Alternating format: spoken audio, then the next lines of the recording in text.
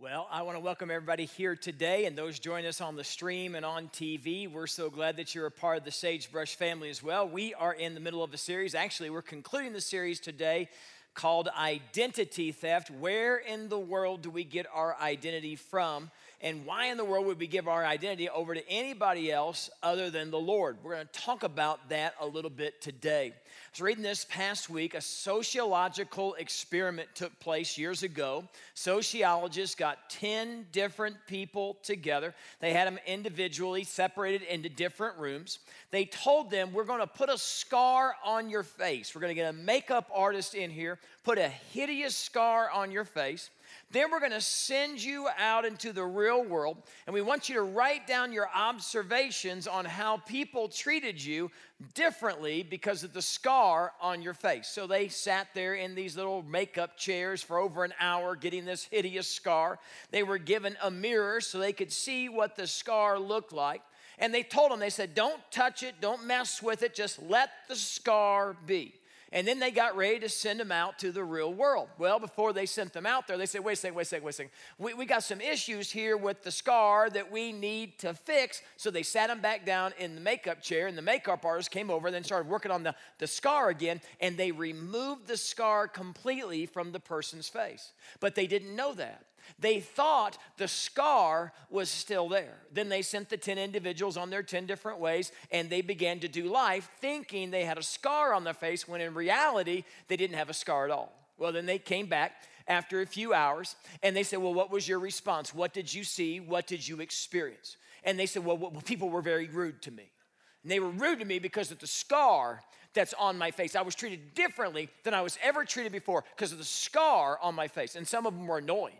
They said, I can't believe some people, the audacity of some people, they just stared at me the whole time, staring at the scar on my face. But remember, they didn't have a scar on their face. Some of them said, listen, I was so embarrassed of my scar. I was so ashamed of my scar that I couldn't even look anybody in the eye. I looked down whenever I talked to somebody else. Now remember, friends, they didn't have a scar on their face. They thought they did, but they didn't. So what was the conclusion of the study? Well, if you believe a lie, you'll live like the lie is true. Let me say that again because that was really good. If you believe a lie, you will live as if the lie is really true.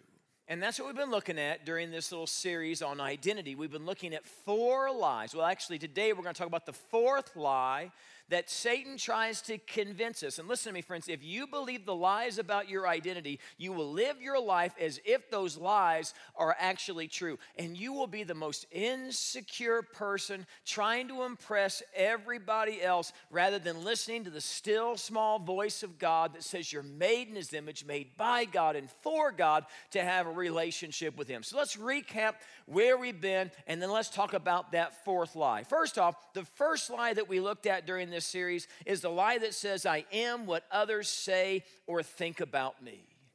This is the lie we talked about with social media.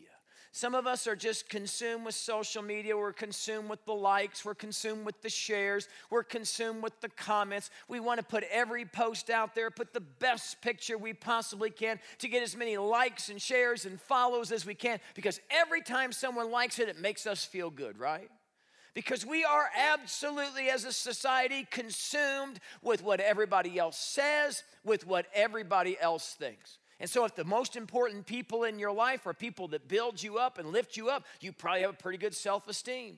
But if the person that you admire the most kind of puts it on you from time to time, says some unkind things to you from time to time, you'll end up being a very insecure person. There was a young lady. She was sitting in a worship service. At the end of the worship service, the pastor was in the back, and she walked up over to the pastor, tears in her eyes. She said, Pastor, can I talk to you for a few seconds? Pastor said, well, absolutely. What's going on? She said, well, I've got an issue. He said, what's the issue? She says, I cut myself all the time. The pastor said, would you mind rolling up the sleeves on your shirt so I can see what we're talking about here? And so when the little girl raised up her shirt sleeves, her arms were just mangled by all the scars and all the cuts and the wounds that she had done to herself. Pastor was pretty sharp. He said, let me ask you a question. When you get the razor blade out to cut yourself, what's going on in your mind? What are you thinking about? You know what she said? She said, I think about my dad who tells me that I'm a loser, who tells me that I'll never amount to anything, that nobody could ever love me, and then I cut myself. I think about my mom who tells me that I'm fat and that I'm not pretty and nobody's ever going to want to be with me for the rest of my life, and then I cut myself. I think about all the people who see me but don't see me. All the people that won't let me into their world, all the people that I could be friends with, but they don't want anything to do with me for one reason or another, and so I cut myself. And she's got this tape, you see, and it runs in her brain over and over and over again, 24 hours a day, 7 days a week, and it makes her feel so bad. It makes her feel so worthless that she wants to hurt herself as a result of it. Here's what's so sad. Many people have a tape. Someone has said something to you. Someone has treated you poorly. Or you have voices in your head that tell you that you're never going to amount to anything. That even God himself could never love you. That God himself could never care for you. And so we play this tape in our minds over and over and over again. No wonder we're so insecure. No wonder we care so much about what everybody else thinks. And if everybody thinks we're great, oh, then everything's wonderful. And everybody thinks we're not great, oh my goodness, we're depressed and we're sad. As followers of Jesus Christ, at what point in time do you care more about his opinion than the opinion of man that's here today and gone tomorrow? At what point in time do you say, I don't care? I'm not put on this earth to please everybody else. I'm put on this earth to please him. Some of you are exhausted. You're trying to make yourself be something that you're not. You're trying to please this person and do this and do that. Why are you even attempting those things? Jesus couldn't please everybody, and he was the Son of God. Why in the world do you think that you're going to somehow pull off something that even Jesus couldn't pull off? At some point in time, the still small voice of God that says that you're chosen by God, adopted by God, that he loves you with a never-ending love, that voice has to start mattering more than the other voices, or you're going to be absolutely miserable.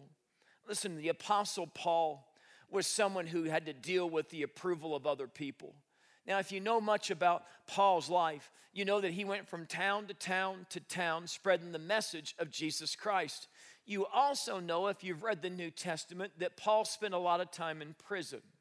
And why did he spend so much time in prison? Well, the Pharisees and the Sadducees, the religious leaders of the day, they didn't appreciate the fact that Paul was teaching that Jesus had died on the cross for our sins and rose again from the dead. So they would have him thrown into jail. Now, let me ask you a question. After you've been thrown into jail, 2, 3, 4 times for proclaiming that Jesus has risen again from the dead, would you maybe change your technique when you headed into the next city so you didn't end up in the same lot? I mean, wouldn't you be tempted? I think I would be tempted to kind of water down the message. I think I might be tempted to say, now listen, I want to try to say this in a way that you can accept it. I don't want you to get mad. I don't want you to get upset because I really want you to like me. But Paul didn't care. He didn't care about what everybody else thought. He didn't care what anybody else said because he lived his life for an audience of one. Galatians chapter 1, verse 10. Look at what he writes. You can see that I'm not trying to please you by sweet talk and flattery. No, I'm trying to please God. If I were still trying to please men, I could not be Christ's servant. And that's the truth, isn't it? You have to make a decision. Who are you living your life for? Who are you wanting to please? At the end of the day, who do you want to hear say, well done, good and faithful servant? And let me tell you something. If it's the voices of everybody else, if it's what everybody else says and everybody else thinks, you're going to end up in a place you never wanted to be. And you're going to become something that you never wanted to become. Look what the Bible says here, Proverbs 29, verse 25. The fear of man will prove to be a snare. It's a trap. But whoever trusts in the Lord is kept safe. I promise you this. Every person who's ever taken a beer and gotten drunk, every person who's ever taken a joint Every person who's ended up in a place they never wanted to be, doing things they never wanted to do, they had somebody else convincing them. They had somebody else that they wanted to impress, somebody else that they wanted to please, and they wanted to fit in, and they cared more about being accepted by that particular group of people than they cared about what God wanted for their life. At some point in time, we got to care more about what he wants than what anybody else wants. The one who's got the scars in his hands and in his feet, the one who has the scars upon his forehead, his opinion, his voice, what he says about us is the only thing that matters. That's the first lie that we buy into. Let me give you the second one. We talked about this one last week, and that's the lie that I am who I was. We base our identity on our past, right? We let our past identify ourselves, and we take the worst thing that we've ever done, and we carry that with us everywhere we go. We say things like, well, I guess I'll always be a divorcee. I'll always be a liar. I'll always be an adulterer. I'll always be an addict. I'll always be stupid. I'll always be a failure. And we buy into this stuff. We carry the burden with us everywhere we go. But wait a second. I thought when we asked Jesus to come into our life that we became a new creation. Even though the Bible says, 2 Corinthians 5:17, therefore, if anyone is in Christ, he's a new creation. The old is gone, the new has come. I thought, well, the old is gone. Your past is gone. The new has come. From time to time, I'll watch on TV those restoration shows. You ever see restoration shows where they take an old beat-up piece of furniture or an old beat-up car, and then it gets in the hands of a restorer, and they begin to restore it, and it is better than it was when it was brand new? I love that kind of stuff. This past week, I was on the internet, and I was looking for different pictures of people who had restored different things that people wouldn't even pay 50 cents for in a garage sale. In the hands of the restorer became priceless works of art. Let me show you what I'm talking about. Here's a barber chair. Look at the before. Does that look like your life before Christ? That looks like my life before Christ. Kind of beat up and rusted out, not as much worth, not as much value, at least in my mind, that's the way it was. But then the hands of the restorer took that, and it made everything new again, didn't it? Let me show you another picture, before and after. Look at that piano.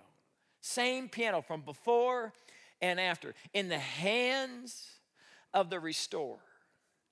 All things can be new again. Let me give you one more. I love cars. Look at that. Ooh, man. Somebody had that in their backyard. They didn't even know what in the world they had. I wonder how much money the restorer paid to get that and then to put it in that pristine condition.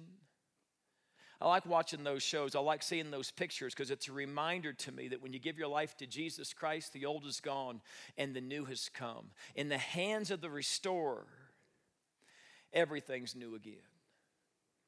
You know, we all have a past, don't we? We all have things we're not proud of. We all have things that we wish we could go back in time where we could do it differently than we did it the first time around, don't we? And sometimes we carry that past around with us everywhere we go. Let's go back to the Apostle Paul, right? The Apostle Paul had things in his past he wasn't excited about. Before he was Paul, he was Saul. Do you know what he was doing? He was a Pharisee. And he went around and he captured Christians. He got letters so he could put them in prison, men and women, and he ripped apart families. He was there the day that Stephen was martyred for proclaiming that Jesus had risen again from the dead. The Bible says that he was there giving the approval to Stephen's death. Let me ask you a question. If your past had to do with overseeing the murder of innocent people, you think that might keep you up at night? If your past had to do with throwing people into jail because they proclaimed that Jesus was the Messiah and had risen again from the dead, and your job was to separate families, to rip apart husband and wife, mom and dad from their child, would that keep you up at night? Would you carry that burden with you everywhere you went? Would you have a hard time overcoming that which you did to somebody else? This is what Paul says in Philippians chapter 3. He says, I forget what's behind, and I strain toward what is ahead. I press on toward the goal to win the prize for which God has called me heavenward in Christ Jesus. Paul says, I forget what was behind me. because it doesn't do me any good today. And I've released that. I've given that over. And the Bible says that he's thrown my sin as far as the east is from the west, that he remembers my sin no more. So either I believe that the blood of Jesus washes away my sin, and behold, I'm a new creation, or I don't. So I can carry that burden with me everywhere I want, everywhere I go, and I can beat myself up. But wait a second, wasn't Jesus beaten for that sin?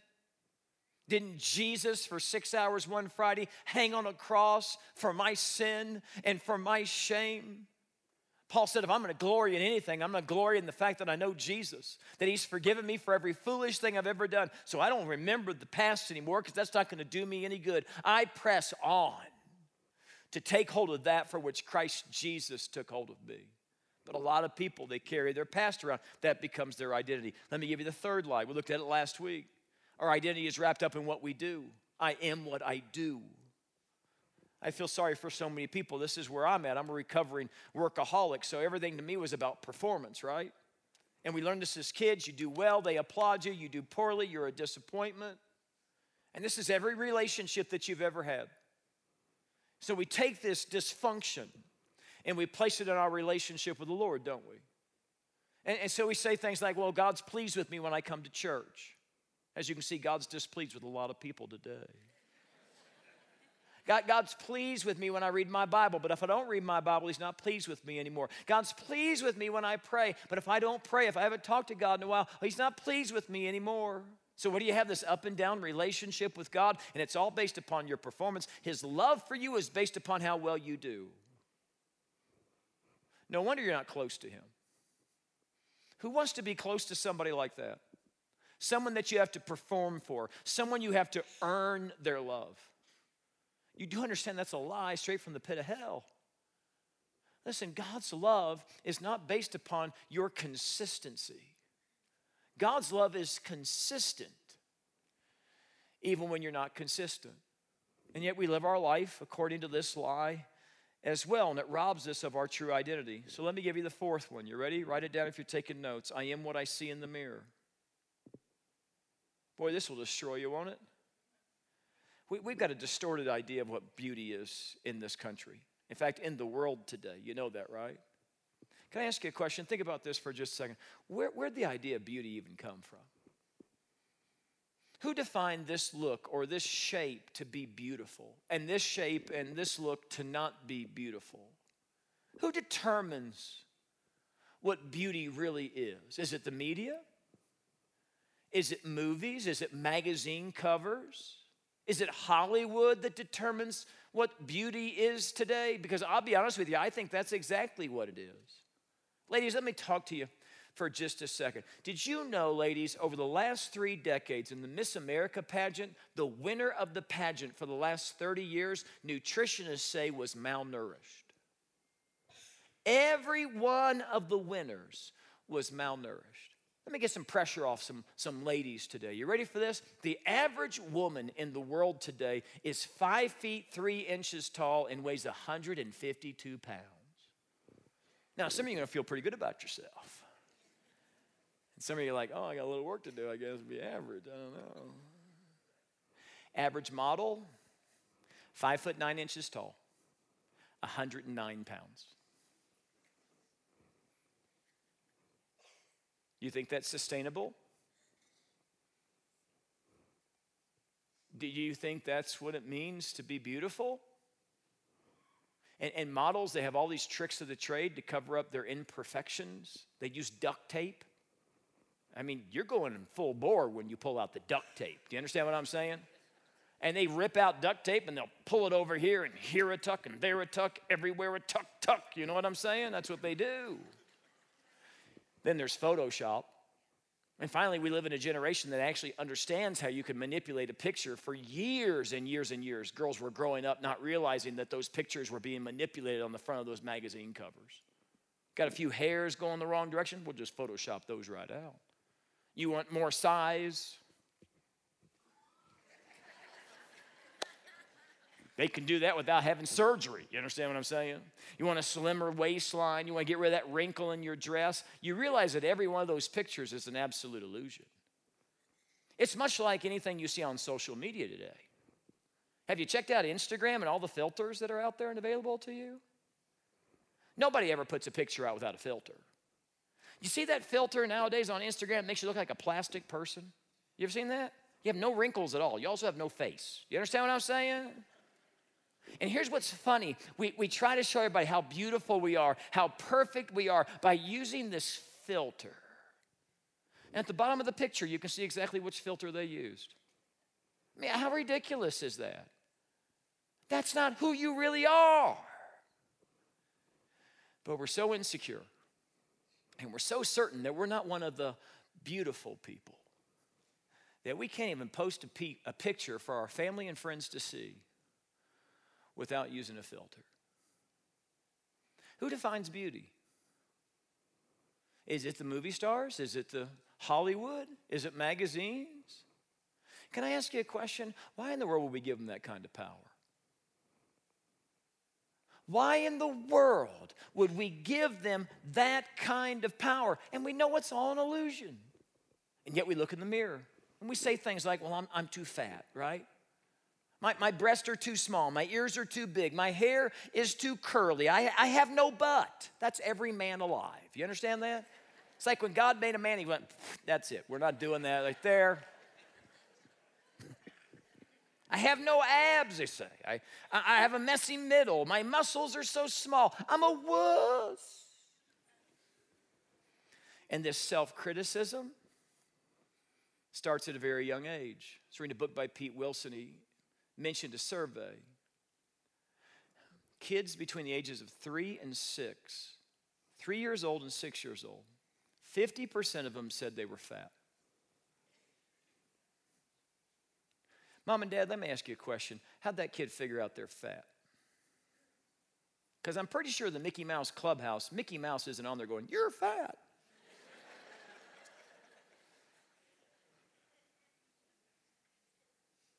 I'm guessing they heard it from you, Mom. Oh, not that they're fat, but you said it to yourself. Over and over and over again. And maybe, Dad, you did the exact same thing. And the thing that's interesting about a 3-year-old through a 6-year-old is they're absolute sponges. And everything you say, they take to heart. And if Mom and Dad think they're fat, well, guess what? It's just a matter of time before that little 3-year-old thinks they're fat too. The survey went on to say that 33% of kids between the ages of 3 and 6 have something about their body that they would like to change. Let me ask you a question. This idea of beauty that we've given over to Hollywood and to media and to magazines and all that stuff, do you think Satan might be behind all that? Because what's the Bible say in John 10:10? It says that Satan, the thief, comes to steal, kill, and destroy. But Jesus came that we might have life and have it to the full. So don't you think Satan's behind it? I think he wants you to believe that you're not worthy, that you're not beautiful, that no one could ever love you. I think he wants to make you as insecure as possible. I think he wants you to look in that mirror and say those terrible things to yourself. I think he wants you to get upset about the shape of your nose and the color of your eyes and the curl in your hair.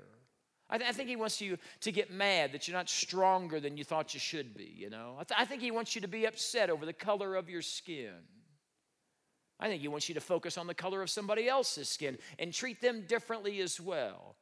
Because we treat beautiful people better than those who aren't considered beautiful, right? But Jesus comes on the scene, and what does he say? He says, you're made in my image. You're not junk.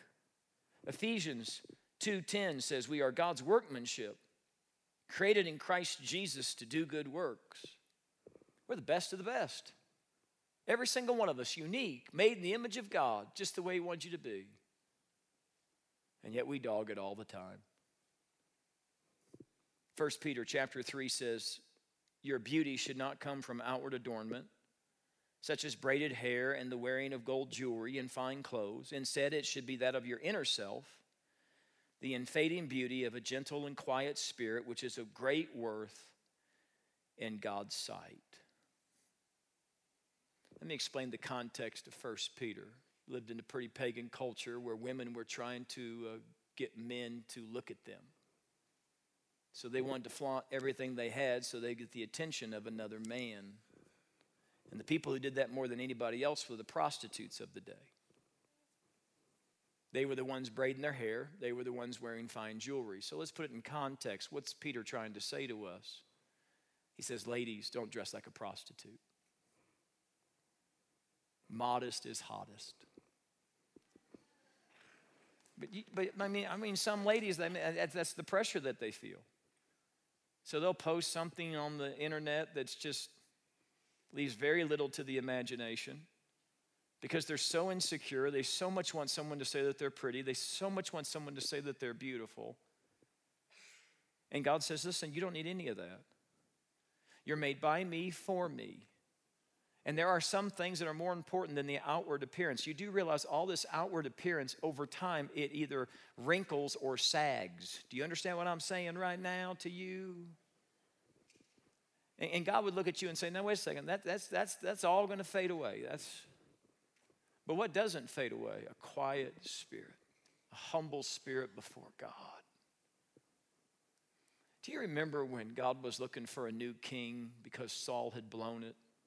So he sends the prophet Samuel over to Jesse's house and he lines the boys up. And Samuel looks at the oldest son, and he's very handsome and rugged and muscular. And Samuel thinks to himself, well, here's the Lord's anointed. What's he basing it on? Just his outward appearance. And what did God say? He said, I've rejected him. Why did he reject him? Because his heart wasn't devoted to the Lord. He went all the way down the line. There was one more son. Samuel said, these are all your boys? Jesse said, no, there's one more. He's out in the fields. He didn't see anything kingly in him. And he brought him in. And the Lord said to Samuel, there's the one. Man looks at the outward appearance. But God looks at the heart. We know that. You know that story. I've taught that story. You believe that story to be true. Here's the bummer for us. You ready for this? Even though we know that's true, what do? We spend day after day scrolling picture after picture after picture, and we say to ourselves, if I could only look like that. And I think God would say, flip through the pages of the Bible, look at the life of Jesus and say, if I could only look like that. Then maybe you'd find security. Then you would realize where true beauty actually comes from. There was a successful beauty company, and they had a little contest, and the contest was for people to write a letter about what beauty is and to show a picture of the most beautiful person that they ever knew. And then if they liked the picture and they liked the letter, they were going to be a part of their campaign. And so there was a little boy who ran across this in a magazine. He decided he would write a little letter and send a picture of the person he thought was the most beautiful person on the face of the earth. Kid's about 7, 8 years old. Grammatical errors all throughout his little letter. Well, it caught the attention of some of the young executives, and they brought it to the president. This is what the letter said. A beautiful woman lives down the street from me. I visit her every day. She makes me feel like the most important kid in the world. We play checkers, and she listens to my problems. She understands me, and when I leave, she always yells out the door that she's proud of me. The boy ended the letter writing, this picture shows you that she's the most beautiful woman. I hope I have a wife as pretty as her one day. Intrigued by the letter, the president said, well, let me see the picture. They handed it to him. It was a woman who was 92 years old. She had no teeth, gray hair pulled back in a bun. She was overweight, and she was in a wheelchair.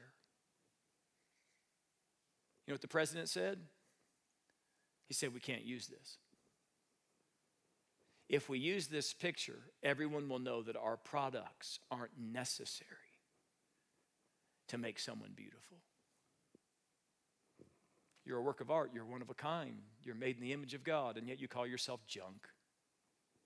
And you wish you could change this, or you wish you could change that. And I don't think God would change a thing about you. John Ortberg, in his book, Love Beyond Reason, tells a story about a little doll by the name of Pandy.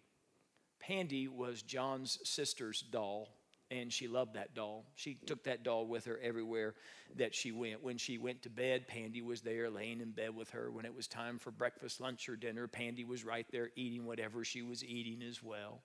When it was time to take a bath, guess what? Pandy took a bath too. Everywhere that little girl went, Pandy was right by her side. Go outside, they'd play in the dirt. Pandy would be right there playing in the dirt as well. Well, you can imagine over the course of just a few years, Pandy didn't look so good anymore. She had lost an arm and she had lost an eye, and she was just as filthy as she could possibly be. But something was different about this doll. This doll had value. Why? Because the love the little girl had for the doll made it valuable.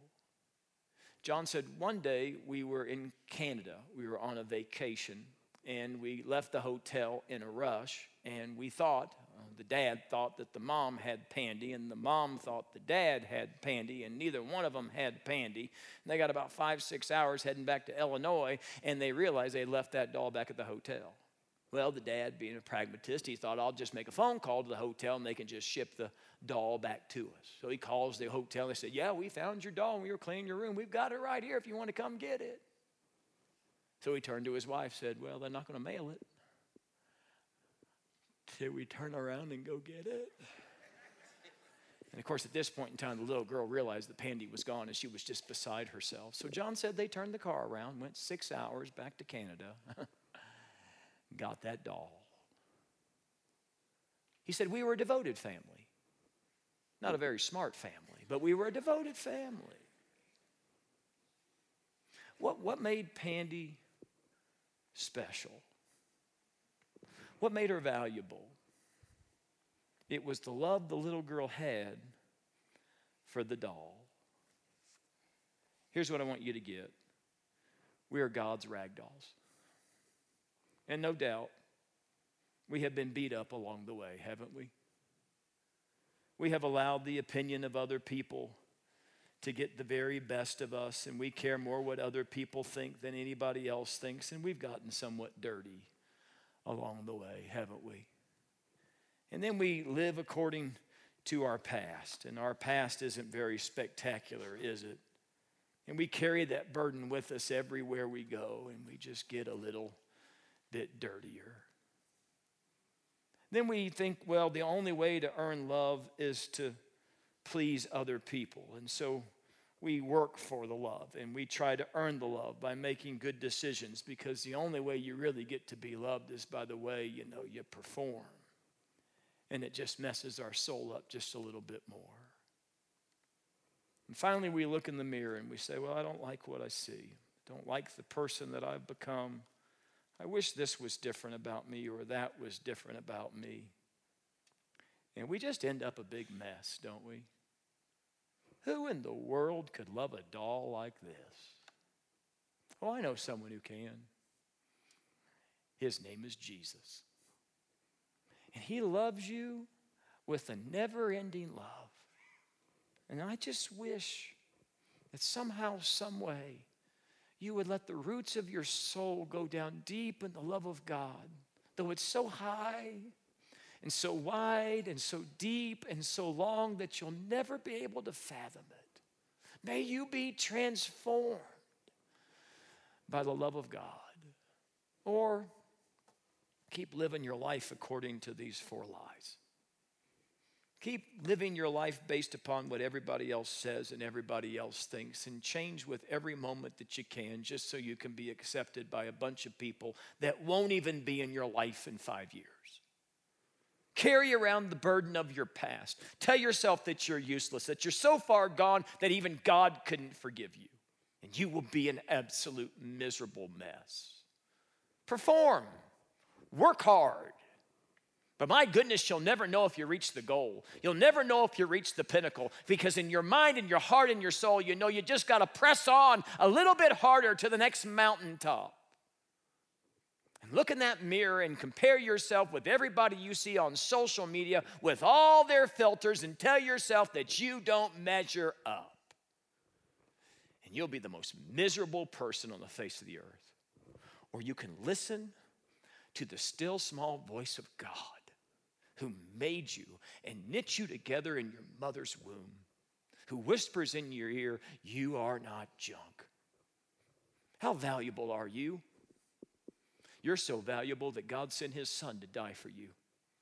What was the price for your redemption? What was the price to save your soul? It was the price of the death, burial, and resurrection of Jesus. You know what makes you valuable? It's not making your name great, it's making his name great. You know what makes you valuable? It's the fact that he knows your name. It's the fact that he knows the number of hairs upon your head, that his thoughts of you outnumber the grains of sand on the seashore. That's what makes a person valuable. So what are you going to live for? Listen, you can believe the lies and live as if those lies are true.